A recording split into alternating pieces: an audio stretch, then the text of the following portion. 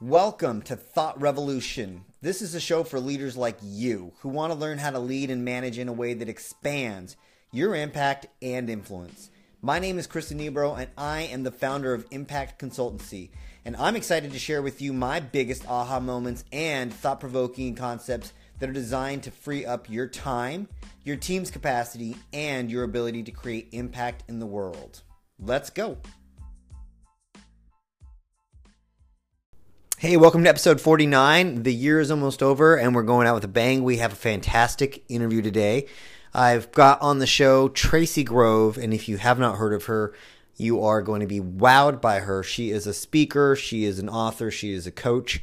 She's just come out with a brand new book called Taming the Sabertooth: Resilient Leadership in a Stressful World, and she is going to break that down for you. She is going to give you a ton of information here in the next half hour about what resiliency looks like in terms of building your leadership and deploying that in an organization. So this is a killer interview. I'm super excited that I get to bring it to you. And check out the show notes if you want to learn more about Tracy. All right, let's get into it. Well, let me kick us off. Tracy, thanks so much for being here with us today. Thank you so much for having me, Christian. Tracy is awesome. Now, and now, and I can say that because I've spent some time with you. And something to know about Tracy. So she's a speaker, she's a coach, but she is also an author, and we're going to get into her new book, Taming the Sabertooth. And her focus is on resiliency, and it'll be around resilient leadership, but really resiliency in general, which I think is what's so cool about the conversation that we're going to have today. But maybe you can start us off, Tracy, by telling us who you are and what you're up to. Absolutely. So you said it very well. I am a high-performance executive coach. I specialize in leadership effectiveness, and I write and speak on resilience. And really, over the past decade, I've been focused on helping leaders build resilient teams so that they can be more adaptable to what is a rapidly changing environment. I have a background in psychology and communications, which is a very interesting combination. And this enables me to leverage positive psychology, neuroscience, and cognitive behavioral techniques to help individuals, teams, and leaders improve performance. How did you end up with a background in psychology and communications? Like, what does that look like? Did you go to college? You're like, you know what? I want to know everything about the person I'm across from, and then figure out how to mess with their mind through communication. Like, what was there for you? That was pretty much it. No, I'm kidding. I find people fascinating, and I've observed people around me not being happy and seeing a lot of stress and anxiety in the workplace. And I became fascinated with this notion of resilience, and so wanted to get really deep into it. And so went back to school. I already had a degree in communications. That was my background. And so went back to school to get a degree in psychology, exactly for the right reason that you said, was to understand people more deeply and understand the neuroscience of threat, and really be able to leverage some of those psychological practices to help people to overcome stress. How long have you been thinking about this concept of resiliency, by the way? It's been a long time. I've had over 20 years in the corporate space, and during that time, I noticed how much stress and anxiety were increasingly becoming issues in the workplace. And over that period, I was really focused on helping to drive the story around culture. And I realized that I really wanted to help form and build culture instead. And so that really helped me to make the shift from the communication space into a more resilience focused coaching space. So for the last 20 years, really, I've been thinking about this notion. So it's fair to say you've been thinking about this since the 90s. Pretty much. This is interesting. So I want you to get into the book for us, and because I think what's cool is you're going to be breaking down, just the different phases of this, and I think there's 4 elements, right? So Correct. Tell us more about this. So when we think about the 4 elements, the way I think about stress is in this idea of 4 C's. So the first C is really about communication, and it's focusing on this notion that truth and trust go hand in hand for employees, and really in any walk of life. And the focus for this chapter is really around how do we bring clarity, humility, and authenticity to the workplace. And that starts with leaders, and it starts with them being clear about 3 things. The first is their values, and the values you have to be clear about, because leaders are really expected to consistently demonstrate the values that are espoused by their organization, and employees watch incredibly carefully for signs that this isn't the case. Hmm. So So, executives, mhm. So executives are expected to lead by example, and in order to do so, they have to trust their teams to do the same thing. So they hold their employees accountable for upholding the values of the organization, but in turn, the employees hold their leaders accountable to do the same thing. So not only do they have to be able to communicate and be clear about their values, but they also have to be consistent. And this is through good times and bad. We all know when things are going well, it's easy to be aligned and congruent with our values. But when we have challenges that come up, it becomes more difficult to stay the course. So if leaders can demonstrate consistency during those tough times, they instantly become much more trustworthy. And then finally, the piece of communication, which is so important, is about voice. And this isn't only the voice of the leader, it's also the voice of the team. We all want to be recognized, acknowledged. We want to feel like we fit in. So if the leader can gather actionable feedback from their employees and most crucially follow up on that feedback, it might be that they are changing aspects of a process or a system, or maybe they actually are articulating the reasons for not changing the process or system, but they're helping people to understand why they made that decision. By listening to the voice of the team, it gives people a sense of transparency and creates a leadership team that shows both empathy and humility. So that's what the communication piece is about. so if one of the things that's really important for them to do is give this trust, it's kind of a condition for building resiliency. Yes. Um, I guess what comes to my mind then is, what is the capacity of the leader? What gets the leader there to begin to get them to even that starting point? So Mhm. do they have themselves have to be at a certain level of resilience to be able to even engage in this first C? I think they do, but the essence of the whole book is that this is a learned skill. So it's something that leaders can learn, they can build their muscle when it comes to resilience. And this is a lot about behaviors. And it brings us to the second C, which is about challenge. So you talk about trust, and it's very, very important for leaders to be able to trust their teams to do the right thing. And strong leaders fundamentally believe in creating cultures that are adaptable to change, and in doing so, they're not afraid to question the status quo when things do get challenging. And this obviously takes a very courageous mindset, and it's not always an easy thing to do. But one of the best ways to build trust and to encourage your employees to constantly learn and grow is to foster a culture that embraces innovation and risk taking. And that very nature of that is that you have to trust your employees. And this means that leaders have to build a culture that's open to making mistakes. It allows space for the employees to reflect on mistakes that they've made and really learn from them. And it creates this value system around learning, and it makes it part of learning rather than punishment. So if a leader can demonstrate a high tolerance for mistakes, they encourage their teams to be creative and innovative to solve problems.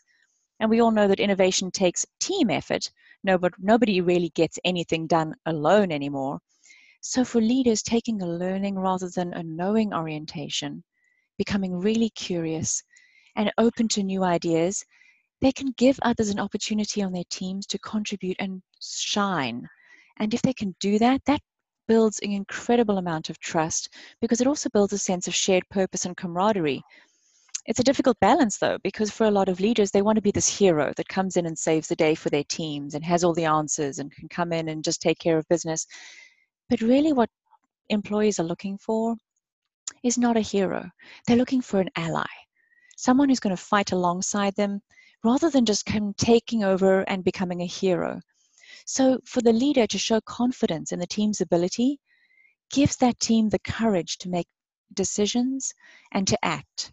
And if a leader can respect the team's free agency and their innate right to make those decisions, they empower their employees to get the job done, show that they trust them to do that, but they still can hold them accountable for doing so.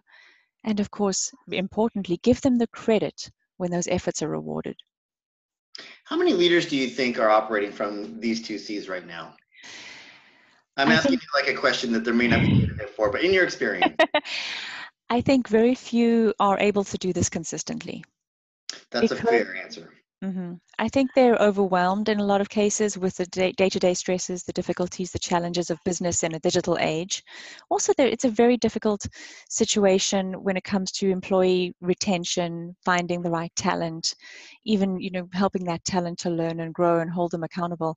It's a difficult job. Leaders are not in an easy position. So I think a lot of leaders really want to do this, but for a great deal of them, it's a very, very big challenge. I can see that, and I appreciate the way you're framing that too. Like always, again, respecting the leader, because I can imagine that there's just so much pressure for results. And when I think about these two C's, I mean, what you're positing is that the I don't want to say long-term payoff, but it's almost like the payoff here is results, but like in the short term, like right in your face, especially with the daily urgency, Yep. might look like going the route that you just described. What I love about the two things you just shared is like, okay, because they're not sequential necessarily, right? These No. are frames that in order for me to give trust, it's really what I just heard you say is really a choice. But in order to build that trust, I have to give it. And Exactly. in the process, people are engaging now in learning, which is a risk, which you know what I mean? So there's just kind of cycle to it that you have to like maybe let go into and I guess trust in and really believe in. It's just striking just to hear that, because I guess what you're sharing here is that you can get results, but what we really maybe want in the longer term is results as well, but like really building this resilience. And so it almost takes like this leap of faith that touching the inner know-it-all or the Yes. voice that's talking to you, and just either going with it or going against it, depending on what it's saying. Absolutely. And I think you put it very well, that there is this notion of being able to take the leap of faith. There's a saying that in order to know whether you can trust somebody, you have to trust them. That's the only way you're going to figure this out. And so it's interesting when you come to leadership that there's a huge piece around vulnerability that is incredibly important. And this is probably the area that most leaders are the most afraid of, because they have this fear of being seen as someone who doesn't have all the answers and who doesn't have everything at the tips of the fingers and is able to just come in and make things happen and succeed. And so the third chapter was really around control, and this is around overcoming fear. But And before, can I just but I think that's what's so paradoxical about this whole thing, like vulnerability to end up building resilience. But like yes, in traditional sense, like those two wouldn't go together in my mind. it's not a natural place for us. We don't want to be seen as somebody who doesn't have the answers. We don't want to be vulnerable because we're exposed. The irony is that for leaders who are willing to be vulnerable and acknowledge that they're human, they forge much deeper relationships with their employees, and it strengthens trust. But it's not a natural space for a lot of leaders. It feels very, very scary. And it's understandable that it feels scary. Which makes challenging the assumptions, especially like your own assumptions, to find that courage just so valid. Sorry, I cut you off.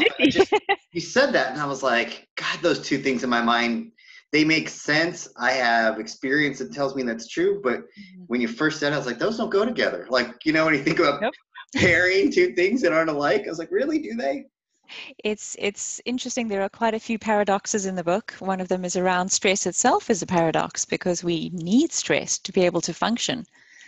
But the irony is that we only need a certain amount of stress over a short period of time in order to perform at our best. And the problem that we have is that we have ongoing chronic low levels of stress in our day-to-day lives. And that is what causes the paradox, where it starts to shut down our performance and make it more difficult for us to excel in anything that we do. So we need it. Would you say that we all have different like thresholds of needing stress? Like if I'm on a team and there's like 4 of us, would you say that some of us can, I don't know, need or can thrive on a higher level of stress for a prolonged period of time than others? Because I hear you say that, and I'm like, okay, like if I'm managing that team, how would I know when we've all like, reached our limit? It is different for every team. And I think it's different because of personalities. It's different because of life circumstances, experiences, all of that good stuff.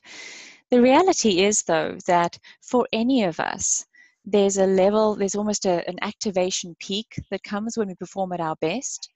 And it's really about duration, and more so than it is about intensity. So it's really about if you have this ongoing stress that continues for more than just a few moments at a time. When you peak and you're doing a performance of some sort, maybe you're doing a great presentation, or you think about a concert pianist playing a beautiful piece, they're at the peak of stress and they're also at the peak of performance. But when the performance is over, the stress becomes a lot more minimized and it becomes a lot lower.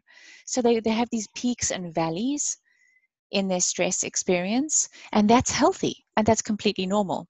It's when you never really get to come down into the valley and you just stay in this level of peak heightened activation that it's a problem. And you really can only see that when you start to get to know the people on your team. And for leaders, this is really important. Understanding what's motivating them, where they're having triggers that are causing them to be stressed, and where you see those sources of stress starting to chip away at their ability to perform and perform well. And a lot of that, it is really reliant on having an environment that does allow people to make mistakes and not be punished for doing that. Yeah, because I can imagine like some of this just sounds like you have to have some self-awareness for yourself to be even able to communicate out like, Very much so. wow, I'm feeling like, because sometimes when people get stressed, they don't show it, right? Like, Correct. so that's just interesting. Okay, I'm sorry, I took you off on a tangent. All of this is extremely informative, and I think is probably making a big difference for people who are listening. And when I cut you off, you were going into a third C, I think. Yes, so the third C is around control, and this is about overcoming fear. So we think about the underlying assumption of fear-based cultures. It's around stability and control, and they value these things over innovation, flexibility, and discretion. And this is a hugely toxic environment, and I see a lot of this in organizations because the fear is so pervasive that leaders actually can create a workplace culture of permissiveness and inaction. And ultimately, this can become something that becomes a bullying environment. So leaders have to be on the lookout for not normalizing this kind of behavior or indicating that it's acceptable by either implicitly allowing others to join in the bullying or even just failing to intervene. There's this horrible trickle-down effect that can be truly devastating in fear-based environments where you find people shutting down. They don't want to take a chance. They don't want to innovate. They may have some wonderful ideas, but they're terrified to bring them to the forefront because they might get criticized or belittled or even bullied into not bringing them to the forefront. And many leaders do feel vulnerable. And so, in becoming a fear based culture, they don't necessarily have to show their vulnerability because they're seen as someone who always has the answers and through whom the answers have to always be sought by the employees. So, if leaders feel vulnerable asking for help or admitting that they're wrong when they do make mistakes, they have this unfortunate capability of not allowing the innovation and the flexibility that their teams really look for. But if they can do that, if they can be vulnerable, then they strengthen integrity. They're seen as people who are human and who are part of the team. So when leaders can actually own their mistakes and learn from them, they gain respect from their employees. So if they can ask for support and they create opportunities for others to share their own talent and creativity, their employees feel so much pride because they're doing something that contributes to the organization. And if they can do this, they forge much deeper relationships. And again, it goes back to this notion of strengthening trust. So if they can overcome fear and control the distraction of fear in the environment, they actually can harness the motivation, both for the leader and for the team, and become an incredibly productive, innovative, and flexible culture. There's that vulnerability again showing up, right? Where it just feels like, you know what? If I actually show this, people might not have confidence that I know what I'm doing. Right. As opposed to, I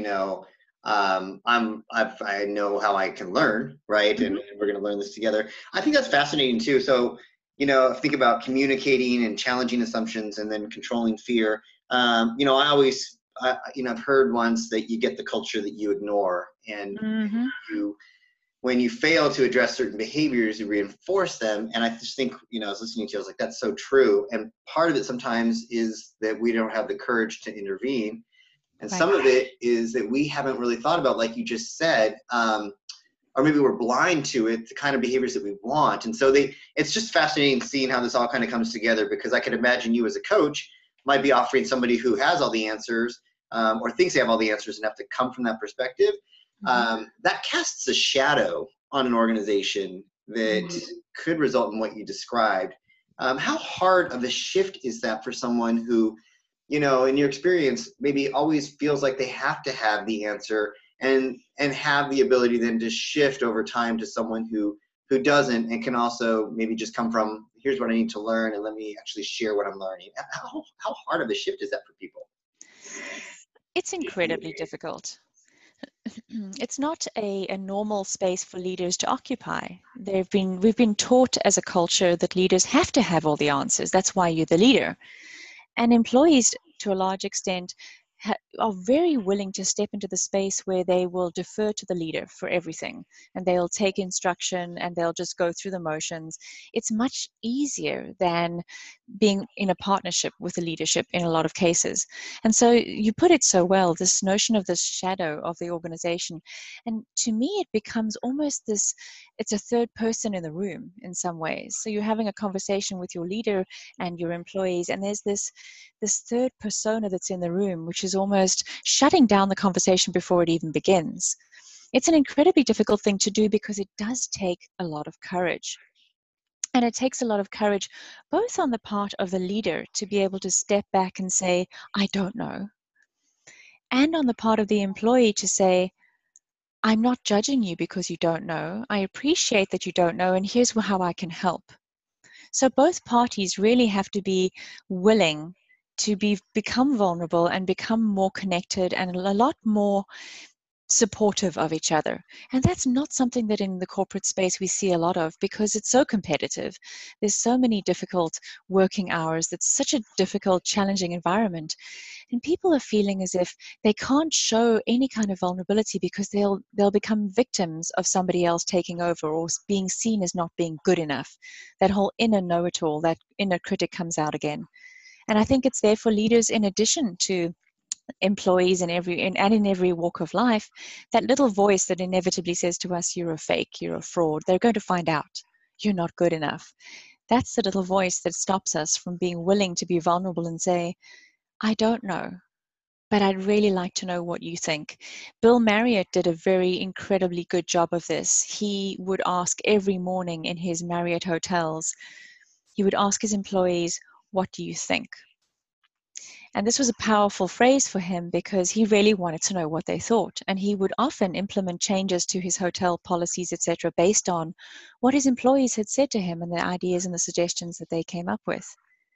So he had this two-way feedback mechanism, which became part of the culture of his organization. But it took him sitting back and really listening and not thinking that he had all the answers, and encouraging his employees to come to him and say, we can do better. I can see how that just becomes habit over time. Yeah. But yeah, really just, and even coming from that place, because I can see folks maybe asking that question and not really wanting to, work through the answer because, right.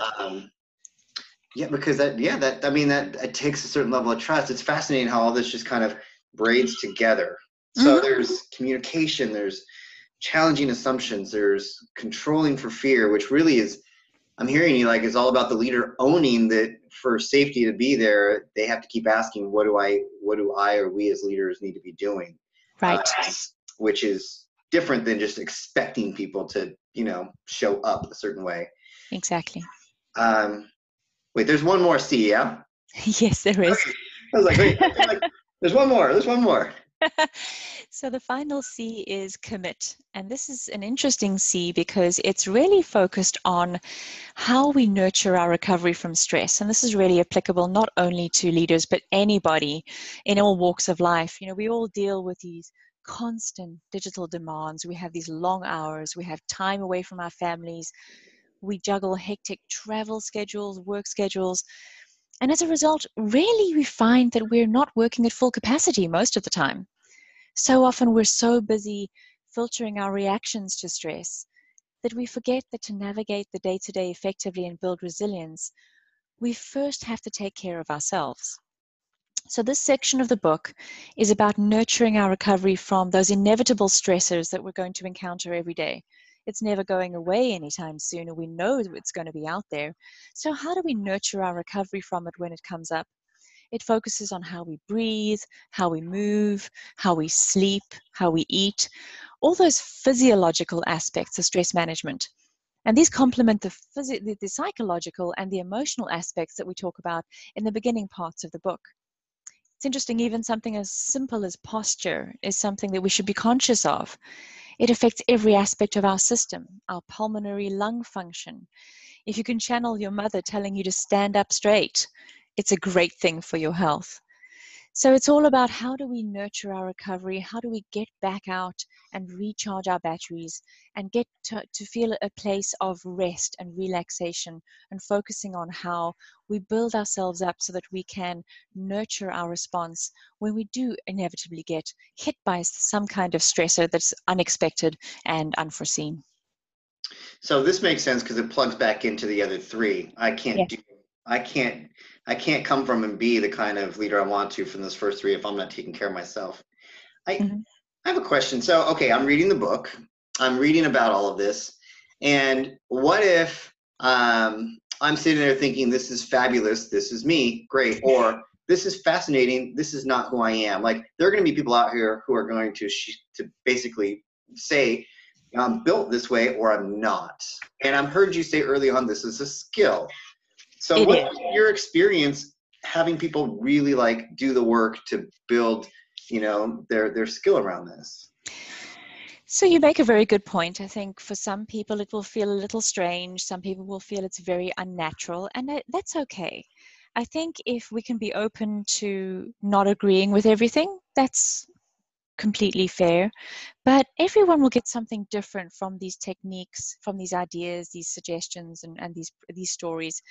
So I think if you can try out the ideas and the concepts that we cover and just see what fits your unique situation best, that's the best approach. And I always say to my clients or people who are in my workshops, look at everything that we've covered, look at all the bits and pieces that we've put together in this toolbox for you, but choose what works for you. Not everything will work for everyone, and that's okay. But this notion of persistence is very, very important. For a lot of people, they see resilience and they think, I'll take a class, I'll go to a workshop, I'll read a book, and I'll tick the box, and there I've got it. I've become resilient. I'm great. Everything is fantastic. It doesn't work that way because life is changeable, and resilience takes practice. It's not about perfection. So when you do inevitably encounter your saber tooth, and you really want to run or fight or hide behind a rock, whatever the response is that you naturally come up with, you want to be gentle with yourself and know that this isn't about something that you just tick a box and get done in a day.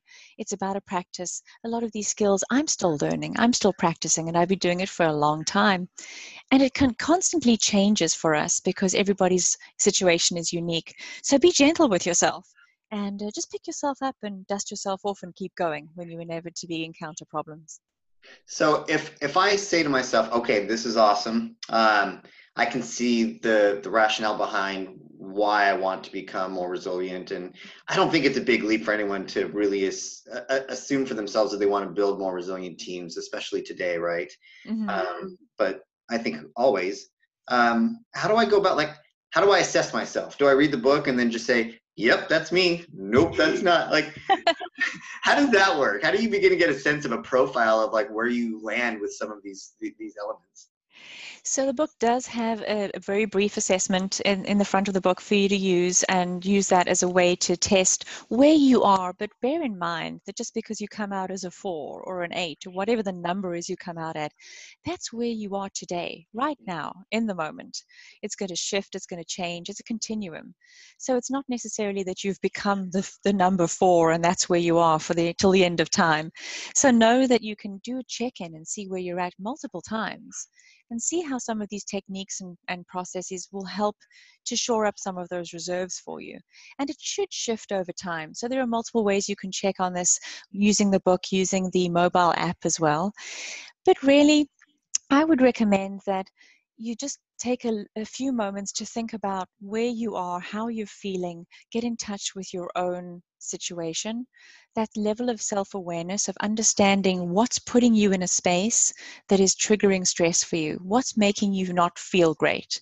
When you can understand that and see that, then you can start to think about how you want to address that in your life. And as I said, for everybody, that's completely different. So I'm hoping that the book will really serve as a roadmap for anyone who's looking to develop the ability to deal with ambiguity and change and adversity with courage and grace. We all know this fear and disappointment and heartache. Obviously, we're human, but we also experience joy and optimism and happiness. And I want the book to be something that helps us to build a more optimistic outlook as a buffer when times get tough on us, and help us to see more joy and more optimism and happiness in our lives. That is a big order, and that's pretty cool. Like, I love that that's the stance, again, that you're taking around this. All right, so I get the book. It's called Taming the Sabertooth, Resilient Leadership in a Stressful World, and we'll put the links in the show notes. I can do an assessment at the start of the book, and I can always come back. I can always reference a book. I can always reassess myself. Tell me, how else can people learn from you? So as I mentioned, the Companion mobile app is a great app. You can get the link to it in the back of the book. Cool. And that provides us with some stories, some reminders, and some practices to keep resilience top of mind. And there's always new content coming into that app, so it's always new and fresh. There are also in-person workshops that I do specifically for teams who want to establish the foundation for building this resilience at work. And by doing so, becoming a cohort that they can reflect and practice together and support each other along the way. So that's obviously available as well. I love it. And we're also looking to offer an 8-week online course so that you can work through a lot of these ideas and suggestions in a much deeper way at your own pace. So something that people can use online and can help to refresh some of the skills and the techniques that they're learning. And of course, if somebody is interested in working with me privately, they can always schedule a complimentary initial consultation, and we can see if coaching is a right fit for them. Beautiful. Cool. So there's lots of different ways to access you, go deeper from this podcast, and just kind of be able to connect with you. I've appreciated this entire conversation. I think people are going to get a lot from it. I really do hope that folks get a chance to read the book. I finally got my book, by the way. Oh, fantastic. It's here. Last time we talked, it was still coming, and now it's here, which is awesome. So I'd love to ask you, I didn't ask you this before we got on the podcast today, but just to, be able to finish things out, I'm curious whether it comes from the book or comes just from like your life or experience. Tell us, because I always like to hear this from people, what's a favorite quote that, and you don't have to you can paraphrase it, but what's a favorite quote of yours that you find profound, and why do you love that quote? I think my favorite quote is probably that resilience is necessary, of course, for a warrior, but lack of empathy isn't. And that's by Phil Clay. And I believe that this is my favorite quote because it so nicely encapsulates the fact that we all want to be brave and strong and heroic and courageous, but we can't do it without being empathetic. And that's not only to other people, but to ourselves. And so that's one thought that I wanted to leave you with is be gentle with yourself. It's a journey. Enjoy the journey. It's less about the destination than the path that you take. And I think if we can really make a difference for ourselves, we can make a difference for other people around us. I love it. That's a great way to put a punctuation at the end of this. Tracy, thanks so much for coming on the show with us. Thank you so much for having me, Christian. It was fantastic. And enjoy the book. Oh, are you kidding me? I will. Download the app. I'm going to come knocking on your door. We're going to do some stuff. Sounds great. All right. Take care. Take care. Hey, Tracy, thanks so much again for just doing this. I know it requires a little more time on your part. I'm looking forward to getting going and starting to, edit this afternoon. But I just thank you so much for. Oh, absolute pleasure. Thank you for doing it again. Yeah. Oh, yeah. I'm so sorry. No problem at all. It's joys of technology, right? I guess. I will send some stuff your way as I mentioned last week, so you can take a look at it, and hopefully we have a product that you love. Sounds wonderful. Thank you so much.